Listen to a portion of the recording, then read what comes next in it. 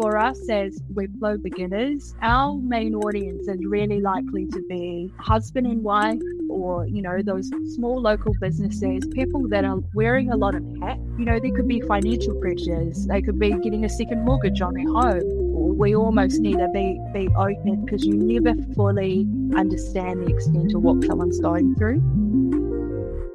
Hello and welcome to episode 31 of Webflow, the podcast dedicated to uncovering the greatest failures behind the greatest Webflowers, because success often comes after learning from many failures. I'm your host, Jack Redley, a failure connoisseur, and today my guest is Alysha Laupama. She has worked in business development and marketing and comms for the last few years before deciding to double down on Webflow after wanting to have a more creative role. She made New to the Flow in September 2022, and since then, 233 people have joined the Slack group.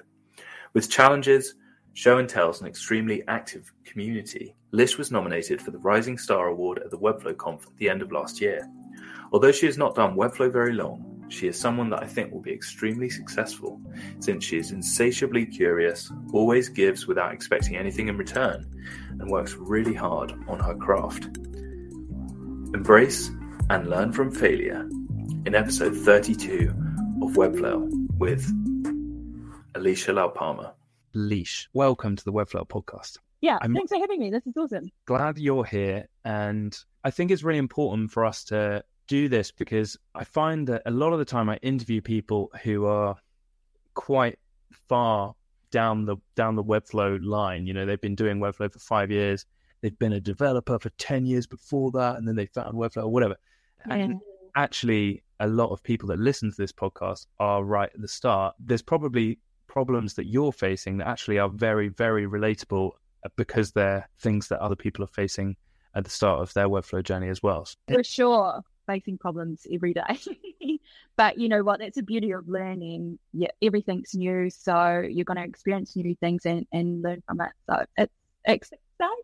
And as someone that is at the start of their Webflow journey, I think it's really, really interesting how quickly you have set up a community of people that are all in the same boat. So can you tell us a little bit about how New to the Flow came about and how you so quickly amassed a massive group of people who are so active in the Slack group? Yeah, I think it kind of started when I was sharing my journey on Twitter. I think it's a really important, if you're new to Webflow, to kind of get out in the community and share what you're working on. Like, I wasn't sharing sites every day or anything. They were just little snippets of me kind of understanding Flexbox, or more realistically, like not understanding Flexbox. But there's so many people that relate to that. And I think in the space of like a week or something, I had so many people reach out to me to say, hey, I'm learning Webflow too. Let's learn together. Let's be accountability buddies. And I thought, instead of me kind of being one-on-one with all these different people, let's create a community and let's start working together. Because I think sometimes for us learning, it can be quite isolating. You're on your own. You're in a garage, you're in your bedroom or something like that, and you're spending hours and hours on your own. So if you have other people, especially at a similar level, it's going to help support your journey and make sure that it's a longer one too. And you can learn things and face similar challenges. And yeah, that's kind of how it started. And then slowly but surely, more people started to join. We have a lot of people out there who are kind of, raising the New to the Flow flag, which is really awesome. And I really appreciate that. But it's very much like a safe place for Webflow beginners. I've heard that there is a New to the Flow website on the way. Is that true? Yes, it is true. Oh my gosh, it makes me want to throw up thinking about it. I've spent so much time on it this weekend. I've gone through 10 million different designs. I've loved it. I've hated it. Like, it's such a roller coaster of emotions. But yes, it's not going to be an award-winning site. But hey, sometimes we just need to push it out, make it happen, and then we can grow from there. Done is better than perfect. That's right.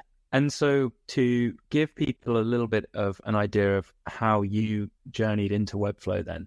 So you have a background in marketing, comms, business development, like I said in the intro there. That's obviously really, really helped you, grow the new to the flow stuff. You obviously know, how to get people's attention and how to retain attention and stuff. But, where did Webflow come into your life, and why is it now taken such a big place in it? Yeah, good question. I think across the journey of my career path, I think I've had all these signs that have probably told me to come into this kind of dev role. And I'll touch on a bit of it a bit later on and go a bit deeper. But I think I was kind of lost in what I was doing in terms of work. Although the marketing stuff is really exciting and communications, I just wanted a bit more. And I'm someone who has a thirst for learning. And so I was looking for that kind of next thing to take grasp of and fully understand.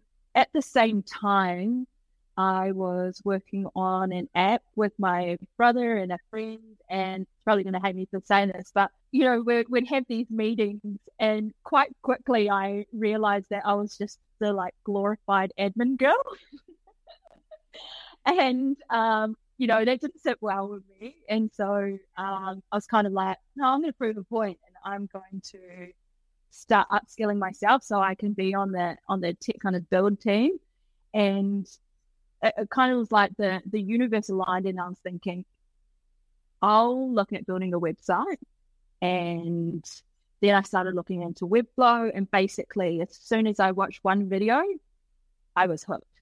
And then I started thinking about, okay, this could be a new career path, or, I can do a lot more with this. And it got really exciting really quick. Interesting. Okay, I want to dig into a few different things you just said. So first of all, what is the app, or what was the app? Is that still happening? It's still something that's it's like a bit of a passion project. It's a fitness app, which there's 50 million out there, but my family's really into health and fitness, so we wanted something that we can connect with each other on and motivate each other and stuff like that. So it's kind of been parked since I'm going into all this Webflow stuff, but it's still definitely something that I had in the back of my mind of that would be really cool to do one day. And that's coming out at the same time as the new to the flow website? Yeah, absolutely not. I think I need a lot more technical skills, but you know what? I'm on my way, and I think I've already proven my worth a lot more in terms of the build side of things. And you used the phrase "glorified admin girl," which I see you're saying that with a smirk. But do you have aspirations to be kind of a community leader and a Webflower, or do you want to grow your own agency, or do you just want to be a freelancer and kind of stick with that right now? Or where's your head at in terms of where you want to grow? I think for me, the more that I get into this, the more I realize I want to help people with Webflow. So I think it's kind of like a role that I always naturally gravitate to, no matter what industry or, what field it's in. I always end up being in that kind of either trainee education environment or people leader.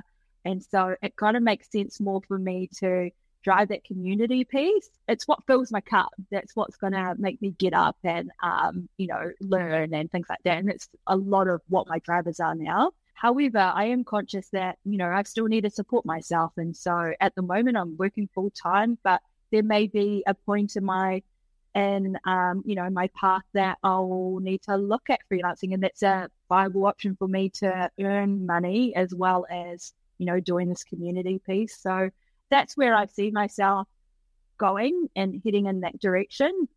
Things change, and I'm open to change too. So that's where my goal sets are at the moment, though. Should we get into your failures now? Okay. Yeah, sure. Tell me about failure number 1, rising to the emotion of someone else when they were upset and realizing you had made a big mistake. To kind of give context to this, my first job was at this insurance company that we dealt with natural disasters. And so I was straight out of dance school. So my mindset was, if same dance school. It's like, if you can imagine, like Step Up, it was literally what I had come from. So my mind was like, oh, I'm going to be a, J-Lo backup dancer, or, be a theatre. And so my mind was definitely there, but I needed a job to kind of get me overseas. And so I went into this role, and the role was lodging claims. So we just had a series of earthquakes in Christchurch at the time. They were big quakes, and they caused a lot of damage. So people would call through and basically just list what their damages were on their house, and I'd say, oh, yeah, cool, I'll get an assessor out, probably not on its own, but, that was the extent of my role. And so this one afternoon, I had a lady call through, and this is how young and dumb I was. I was probably like 19 or something at the time, but this is when I learned what the word irate meant, because I had no idea what that was, like what they meant before. But she was a perfect example of, being irate. And yeah, she was fuming. And bearing in mind, this had been a couple of months since the initial quake, so that the damage on the houses, had gotten worse and worse, and people were dealing with some pretty shitty scenarios. And she called through and was asking for urgent repairs. And at that time, we didn't have a process for that. It was an unprecedented event. So it was kind of like new policies were happening all the time. And she was basically yelling down the phone at me to get somebody out. And I was saying, no, I can't do that. And, I was sticking to the script, and I was like, this is my job. This is what I'm going to do. And I wasn't budging from it. And it got to the point where we're going like neck and neck with each other. And so she was getting more angry. And as she was getting more angry, I was getting increasingly frustrated, and short with her. And then she hung up. And so I had turned to my friends, and I was like, my work colleagues, and I was like, oh my God, like this lady, she wasn't listening to me, blah, blah, blah, not even thinking about the extent of the situation.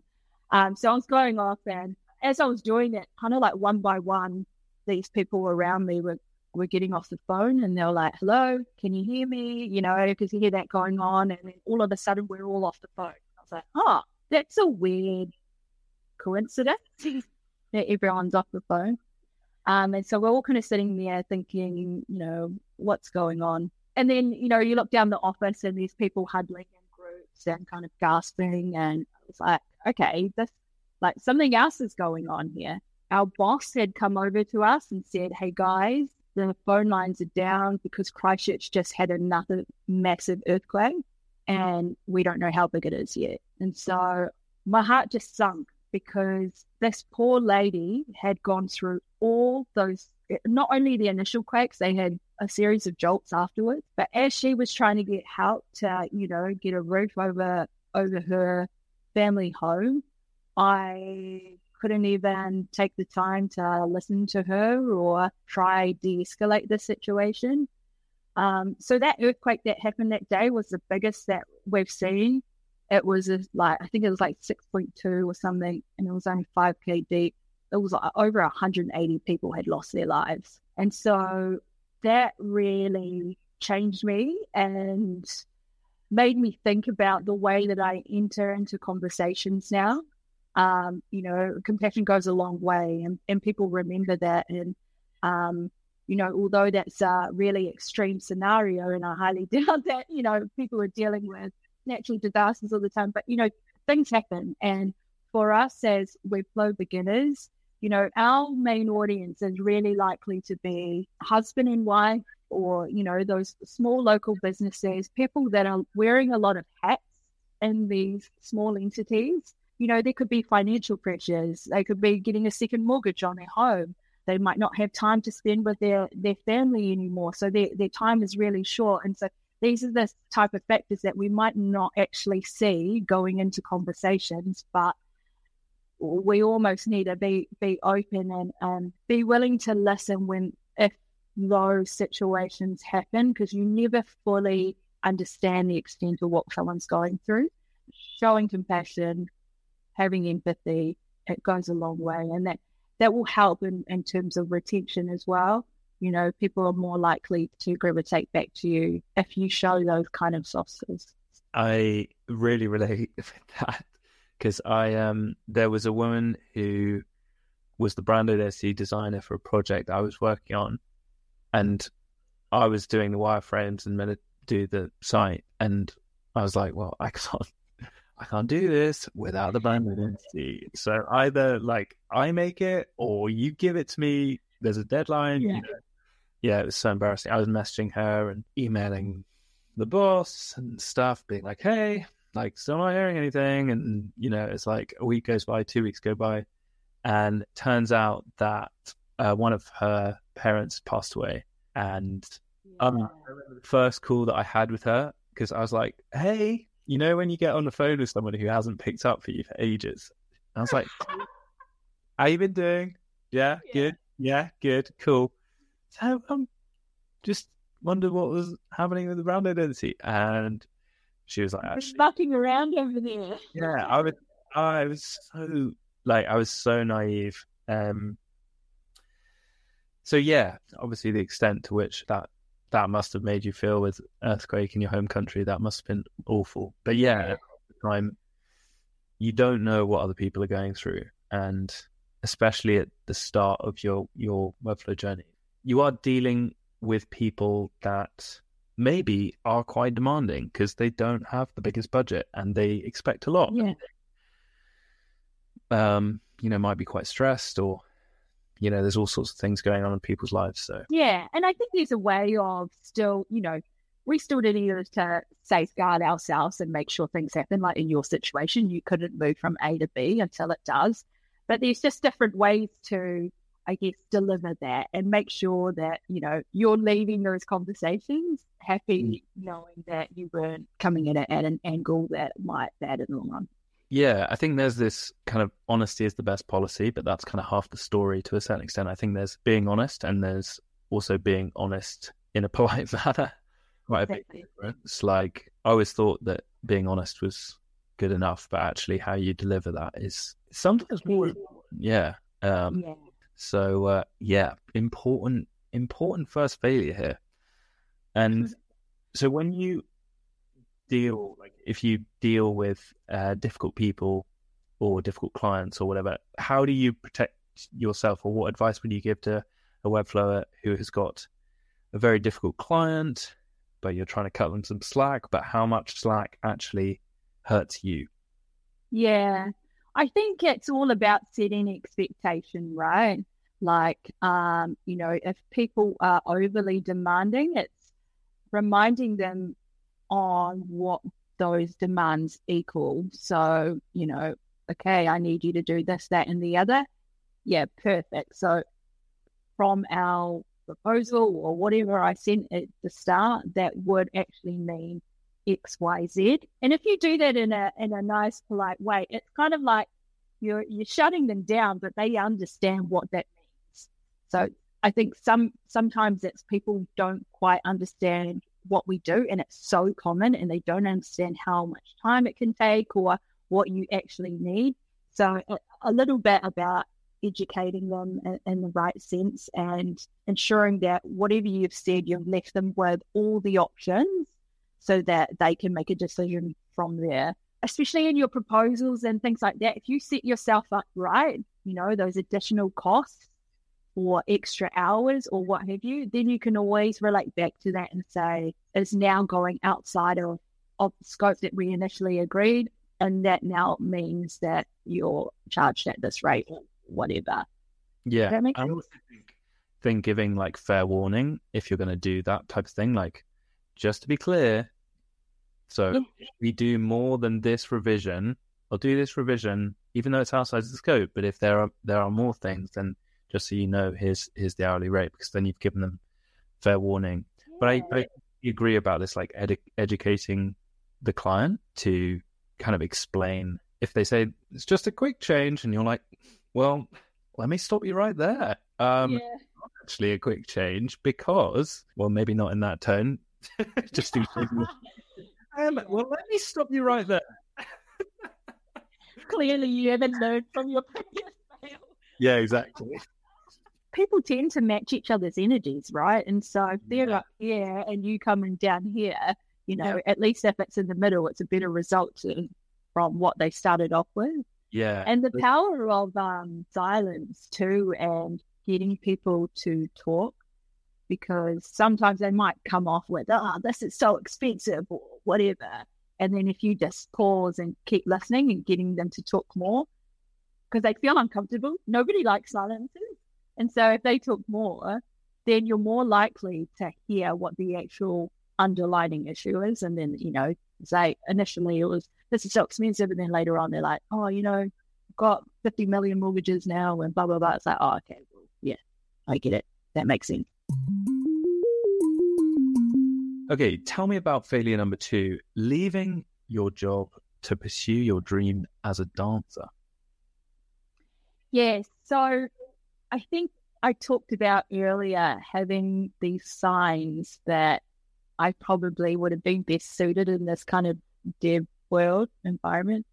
And this is one of them. So I actually was still working at that insurance company, and I had been internally promoted into this internal communications role. And basically, because there were so many procedures and policies on the fly, we had to find a fast way to communicate these out to all the contact centres across New Zealand. And so me and my boss built this intranet site that people can use to navigate their way through, had the latest up, information. It had to be clear, concise, and also had forms that, they could fill out, say that lady with the urgent repair, I could fill that out and it would go to the right area. And so I was like, when I think about that, I was like, that's mad. I was actually building back then, and I think it was in Droop or something along those lines, but don't ask me anything about that now. I had no idea. But yeah, it's so funny for me to look back at that. And I loved that job. Like, I thought that was really awesome. I was helping people. I got to understand the product really well. But yeah, that was definitely a sign for me that I loved this work and I could have potentially gone down that field. But of course, when everything's going right in your life and you're winning in your current role, what do? You go and F it up and decide to be a dancer. That sounds so ridiculous now that I'm saying it, but you know what? That was my passion, and I had danced from such a young age, and I literally did think I was going to be a backup dancer or in theatre, and so I said to myself, I had to give that a shot. Though that inner voice in me was telling me, go back, go give it a shot, and I had to, but what I did is I went into it with full force. I'm pretty chaotic anyway, so that's kind of what I do. But I quit my job. So even though it was great money, doing what I love, I quit it and went in. I basically spent from morning till night dancing. I was finishing off my degree at the same time and quite quickly lost all focus on anything outside of dancing. So I couldn't see like family or friends. Like, there was a really important part of my life where my dad's unfortunately passed away, but at that time, his favourite band, the Eagles, shout out to the Eagles, and my dad, he'd come to New Zealand and he got me and my brothers tickets to go, but I couldn't go because I had a competition that day. And so I had lost connection with family and friends, didn't have a job, so I wasn't that financially stable, only relying on kind of like student loans and stuff, and dancing from morning through till night, as well as competitions on the weekend and things. So quite quickly, that's a recipe of disaster. And I burnt myself out. It was the first time I experienced burnout. I lost my hair, actually, which is just nuts. So yeah, from there, I started to realize I had, I went full into this dancing career, but I needed the support of all these other external factors in order to make that cog kind of go. I could have still kept my job and still try to pursue that career, making time for friends and family and still doing things that I love outside of dancing too. And so coming out of that, I realized, well, one, I'm not going to make it as a dancer, but two, when I go into these things, I need to make sure I have those outside external factors aligned. And, that's part of the reason why now, although I am absolutely obsessed with Webflow, I know that this is going to be my career path, I'm still hanging on to my job. I still need to make sure that, I'm keeping a roof over my head and, I have the financial stability to pay for these courses and pay for, a new laptop if I need it, or, just all those other things that help support that. But also, I'm making sure that I do still spend time with, friends and family and do still do the things I love, because having those, support measures in place makes it a more sustainable journey. It makes it your Webflow path have longevity, I believe, anyway. Yeah, I think there's a kind of, I don't know what it is, maybe a kind of tech bro culture where it's like, got up at 6, went to the gym, and now I'm going to hit the Webflow. Is that you? Are you doing an impersonation of yourself? I haven't been to the gym in years, so that's where that analogy stops for me. But I do think there is a kind of like a longevity to, you working at a laptop, you need to have a life beyond that, right? And I think there is a kind of hustle culture. You don't want to burn out, and burnout is a really real thing that can set you back far more than it's worth. Like, I don't know about losing your hair. That sounds I know. Serious. Yeah, it was pretty bad. The funny thing was, I didn't actually realize that I was that stressed out. I was oblivious to it. I guess because I was just trying so hard to make it work, because I'd given up, this job that was amazing, that was supporting me. I'd given up a lot of things to try and make it work. And really at the end of it, it's not worth it. Two things you said there, though. One, you're still in your full-time employment. In order to get income to pay for courses, pay for equipment, and to basically set yourself up for success in the long term, rather than quitting cold turkey, trying to double down on Webflow when you're still learning it. You're trying to learn how to freelance. You're trying to learn systems and processes. And I think that can be really overwhelming if you just quit your job straight away and go into that. So that's, I think, really helpful advice for anyone that's listening who's like, I'm just going to do it. I'm just going to quit my job and be a freelancer. And that can be problematic. Yeah. And then the other thing you talked about there is having a life outside of Webflow so that you can, maintain relationships with family, friends. Be human, man.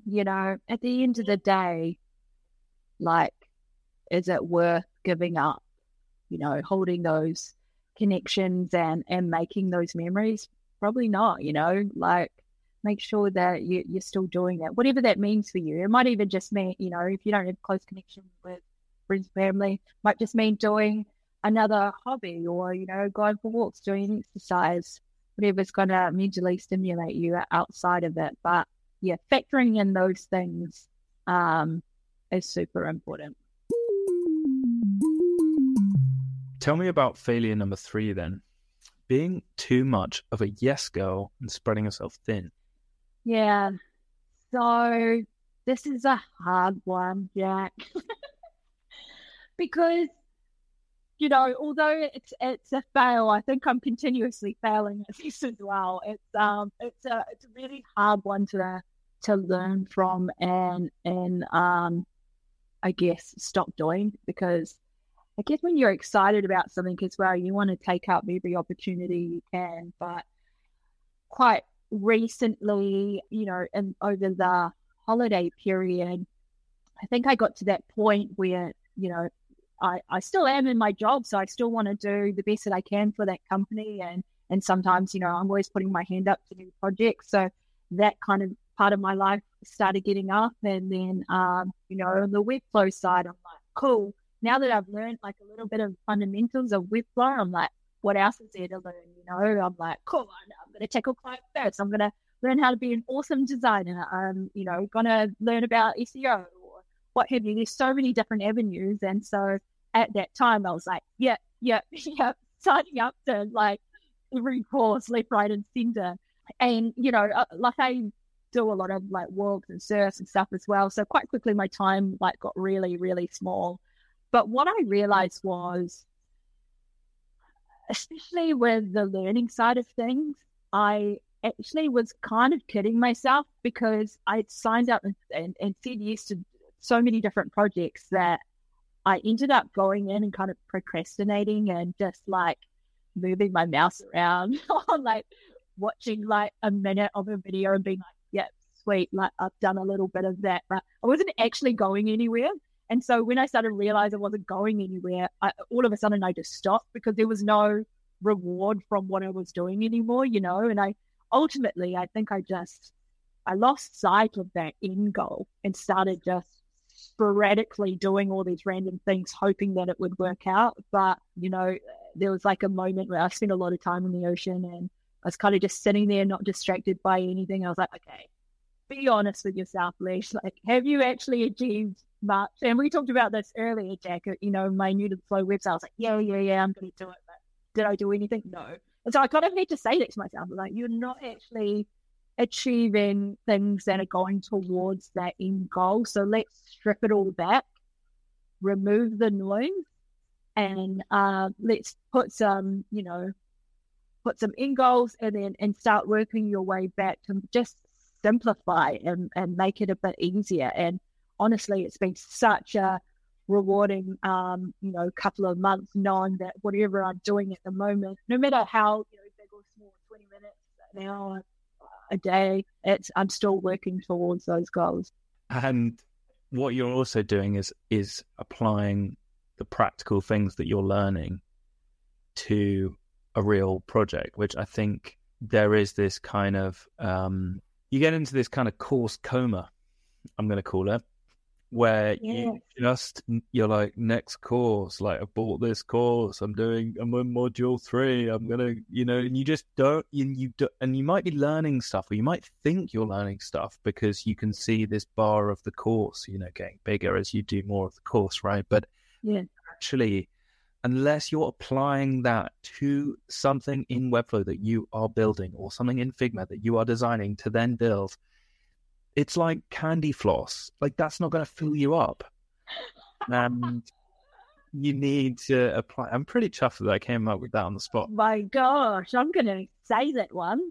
Thank you. It's a good one. But yeah, it's important to kind of practically apply it. And even if that is just practically applying that to building a homepage, or not even building a homepage, building a nav or building a section, just applying that is a real catalyst for you improving so much quicker. Honestly, in this past week of me doing this New to the Flow site, I have learned so much, and things that I wouldn't even think I would learn about, because I come across these problems and I'm like, okay, I need to solve this now. And I'm like, what even is this? I've never heard about this before. And of course, these courses aren't really going to dive into the details of whatever.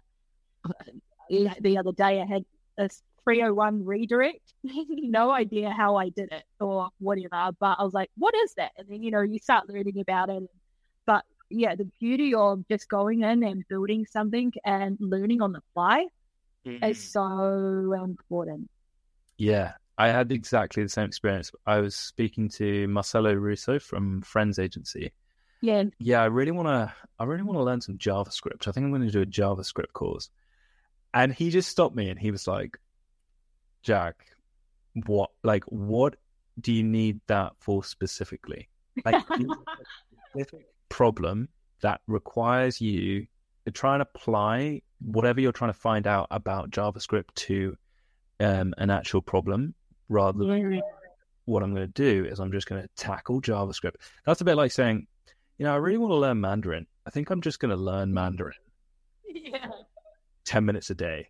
Like, what the hell is that going to, it takes 7 years to learn Mandarin. That kind of like apparently the hardest language to learn. So yeah, I completely appreciate where you're coming from. You kind of, when you tackle a problem and then you look it up, learn that little thing by applying it, And I think you can really fly if you take that approach to learning. Absolutely. Yeah.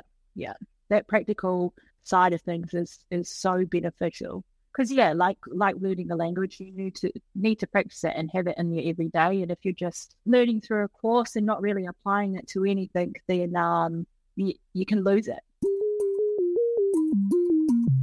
Alysha, you ready for the final question? Yeah. Couldn't get a more enthusiastic. Yes, I totally am. What is your next failure going to be? Okay, so I'm probably going to fail at something today, but I think my next failure is going to be probably something to do with Uniflow website. I'm going into this very naive, so I'm sure there's going to be multiple fails with it, but I'm all good with that, because if I don't learn, then I'm never going to know. Thanks so much for listening to the podcast, and thank you to Alysha for coming on the show. The part of the episode that I really want to draw out is about talking to your client in a compassionate and empathetic manner. Ultimately, you don't know what your client's going through, and sometimes clients might be slow to get back to you. They might even be rude. But a real professional, in my opinion, and it sounds like Alysha's opinion too, is working with them in a compassionate and empathetic manner and understanding that they might have stuff going on that you don't know about. And ultimately, that means that you are going to maintain that relationship with them, not just for this project, but projects moving forward, because they're going to say, wow, what a pleasure it was working with that freelancer who really understood me and cared about me as a human being rather than just trying to get the project done as fast as possible. Just think that's really, really important to highlight, because so much of the time we're trying to ruthlessly be efficient and get through the project as quick as possible to take on other work, and we might be juggling multiple projects, but just recognizing that you are dealing with humans who have human problems while you're going through that process is really, really important. Have a great week, web flailers.